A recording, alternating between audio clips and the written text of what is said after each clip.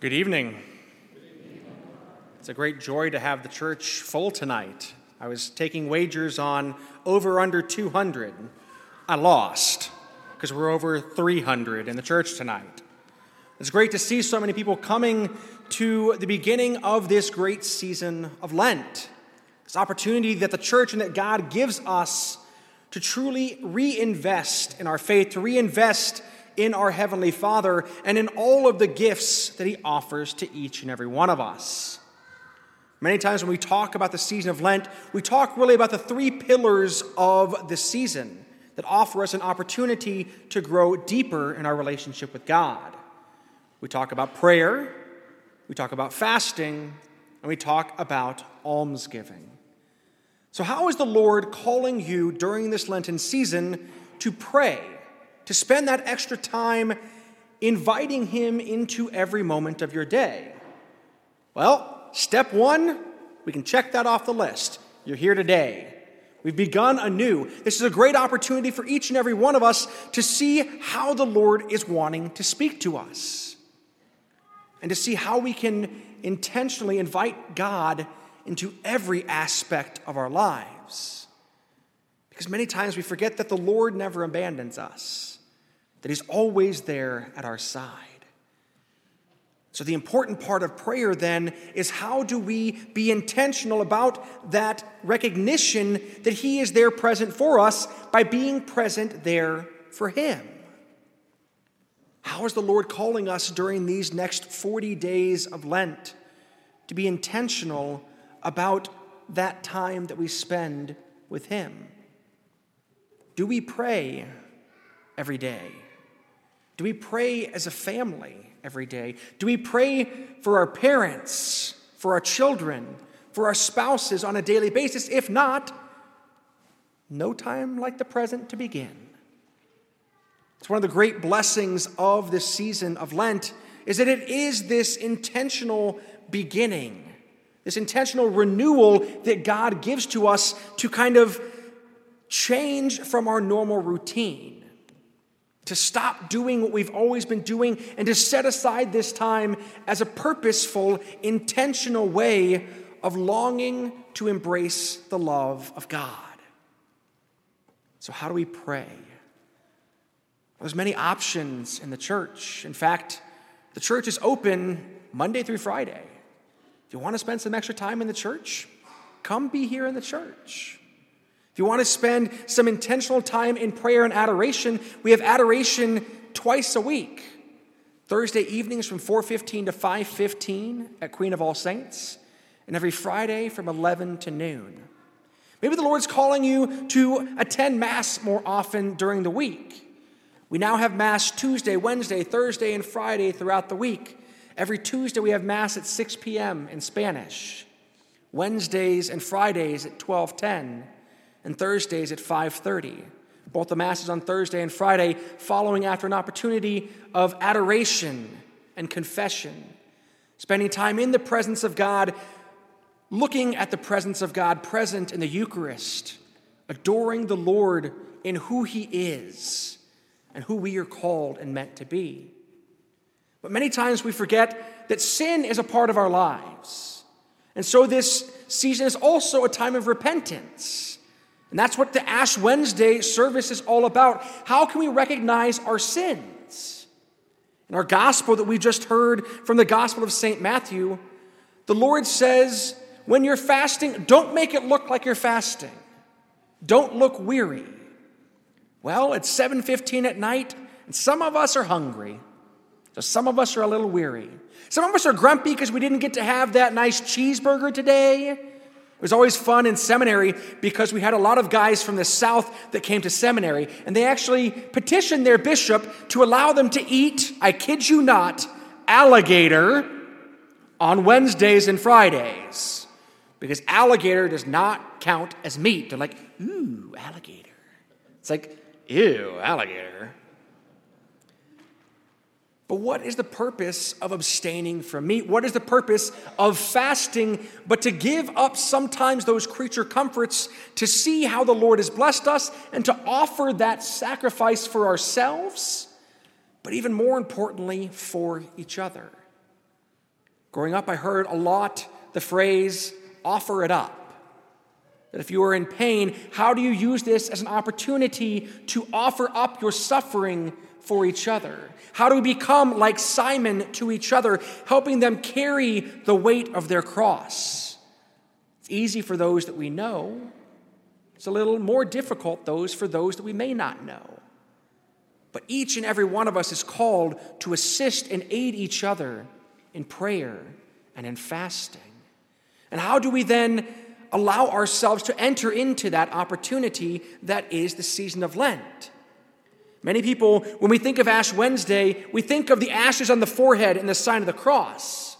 Did you know, originally, you didn't receive the sign of the cross on your forehead? That's been a new Western adaptation and addition to Ash Wednesday. In fact, what used to happen was the priest or deacon would take a clump of ashes and put them on the crown of your head. You guys would be fine because you have hair to hide it. I would look like I just fell down a chimney and it exploded all over my head. So we made it look a little bit more prayerful. We have this sign of the cross on our foreheads, reminding us it is His penance for us that saves us from the price and the debt that we are called to pay because of our sins. But even then, with those ashes, many times we forget the purpose of receiving the ashes on our forehead is not meant for others to see, but is meant for us to recognize the fact that we are sinners. So much so that we begin to see on social media really early on the morning on Ash Wednesday, hashtag #ashtag. Young people begin to take these selfie photos like they've just voted. We take the voting selfies and I voted today. We take the selfie right to Mass. I went to Mass today. And there's the joke that they take that selfie and put it up there, hashtag #ashtag, or get your, pun intended, ash to Mass. That many times we make the play of the words and we don't see that many times by doing that, we're lessening and cheapening what it's about. So how can we see how the Lord is seeking to speak to us through those opportunities to grow in prayer, through those opportunities to fast? In fact, what is the Lord calling us to fast from this Lent? Growing up, my parents, I swear that they were just glutton for punishment from all of my siblings, because Valentine's Day always happens within a week of Ash Wednesday, without fail. And Mom would always make us these giant Hershey's Kisses. They're like half a pound of chocolate. And then they'd say, you're giving up junk food for Lent. It's like, but you just gave me half a pound of chocolate. Lent. And so we'd have one of two options. Chow down right before Lent and be sick, or put it in the freezer. If you've ever had freezer burned chocolate, you know that neither one of those options is really ideal. And so what my family was really trying to teach us is that there are many good things that the Lord offers to us, but sometimes we're called to sacrifice what we want for what the Lord is trying to change and mold us into in our hearts and in our lives. So what is it that the Lord has called you to fast from during this time? Or we hear colloquially, what are you giving up for Lent? Well, I'll give you permission. If you are addicted to caffeine, if you are addicted to coffee, you may not give it up for Lent. Because remember, this is your penance, not the penance of everybody around you. And if you're addicted to coffee or know someone that is, and they don't have it for 2 days, you know there's almost nothing worse. She's like, Mom and Dad both, right? Yep. And yes, we can give things up. But if we're not doing so for a purpose, maybe it'd be more beneficial if instead of giving things up, we do something in replacement of. What are those things we're addicted to? How many hours a day, how many hours a week, how many hours a month do we spend on social media? Do we spend watching TV? Do Do we spend scrolling through nothingness of television? Remember growing up when there was one TV station and it was black and white? And now we have 300 TV stations and there's still nothing on TV? It's not going to stop us from scrolling, though. Just like when we scroll through social media. Is it really beneficial? Is it really productive? That's a rhetorical question. The answer is obviously no. But that doesn't stop us from doing it. So maybe this Lenten season is an opportunity for us to have a media fast or a social media fast. And instead, replace that time that we waste with time of prayer, with time of learning a new skill, with time with our children, with time with our spouses, with time with our parents. Because kids, you're not off the hook either. How many hours a day do you spend on video games? Whether it be your Xbox or your Wii or just on a cell phone or on an iPad. How many hours a day and a week do you waste on that? Father, I was with you until you brought up my video games. You know I've got to practice those to go to college, right? Because that is now a college degree or a college scholarship you can get. It's playing video games. I give you permission not to play video games this Lent. And I give your parents the permission to say no. That is their right and responsibility to lead you and guide you in the faith and in life. But our world is so broken that to hear that no is like to hear a 4-letter cuss word. How dare you tell me no? The Lord offers us many times no as a response to our prayers to help lead us and guide us to what we need, away from what it is many times that we want. I want junk food.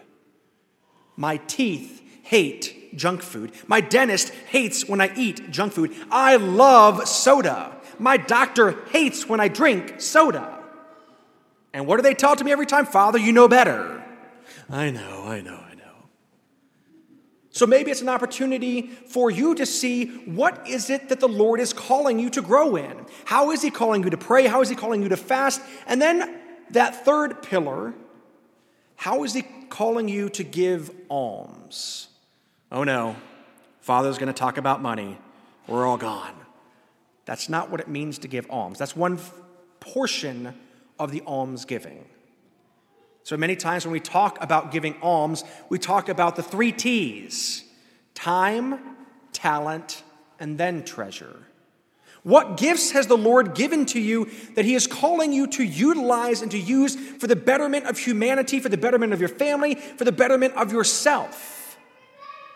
Some of you guys have such great intellect that we waste. We waste on frivolous things that don't allow us to grow, that don't allow us to truly embrace the gifts that God has given to us.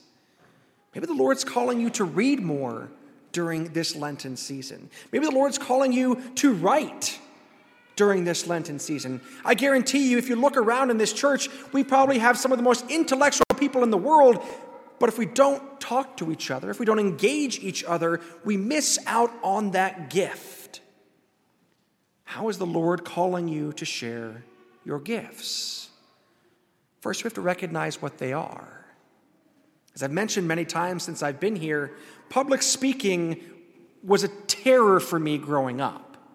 The idea of standing in front of people, looking at people face to face, and not just gripping like white-knuckled on the ambo, or not just being held to whatever document I was reading, was terrifying.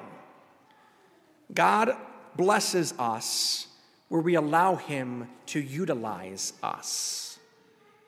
So where is the Lord looking to bless you so that you can better be utilized as his hands and feet in the world today and during this season? It's an opportunity for you to see where God has blessed you so that you can truly be the miracle in someone else's life. Every year during Lent, we talk about the rice bowls. Last Wednesday for class, we gave all of the kids in class a rice bowl. Growing up, we'd always sit at the dinner table every night, which that's a bizarre concept these days, but we sit at the dinner table every night and put the rice bowl in the middle of the table, and whatever change or dollar bills we had in our pockets, we took out and put into the rice bowl every night at dinner. And then at the end of the Lenten season, we bring those funds back to the church to then be able to be given to those who are truly in need. Because that change that we have in our pockets that builds up many times can truly change someone's life if put to good use. But so can every other gift that the Lord has given to us. Maybe we found that we have extra time during the week, extra time during the day, that we want to try and be more useful. Maybe there's things at your school, in the community, here at the parish, where you can help volunteer to allow truly many hands to make light work. This morning, I got here about an hour after the office opened, and I got here planning to go help set up for fish fry.